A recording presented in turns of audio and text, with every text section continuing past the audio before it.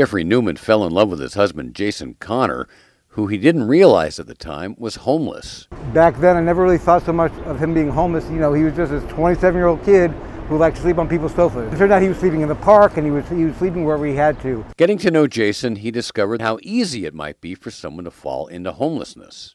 What he needed most of all, and I think what we can give to people out here, which is somebody who says, okay, look, let's figure out A, why you're still out here, and B, what you're good at. And 17 years later, do you prefer the black one or the blue bag? Black? Okay. They are together overseeing a pretty healthy organization called Backpacks for the Street that is doing what it can to give backpacks full of supplies to people living on the street. My stuff, I would carry it in those Dwayne Reed bags with the handles, and it would break and everything would fly out. And that's kind of where the seed was planted for the backpacks way back then.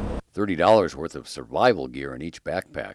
There's a flashlight, there's a first aid kit, pen, paper. Fueled by an army of volunteers like Josephine Fung. It's a really cool initiative. I mean, like, you get to, interact with people that you usually don't interact with. A lot of New Yorkers just kind of walk by. 23,000 backpacks given out in the past 3 years, most of them during COVID, paid for by donations. You're just doing good work. You're, seeing the smile on their faces. It's always like a nice surprise. That means a lot. A lot. To 23,000 very grateful people like Richard and Shemaine. They bring food and clothing at times. It's a blessing. It's why Jeffrey and Jason of Backpacks for the Street are difference makers. I'm Mike Sugarman, WCBS News Radio 880.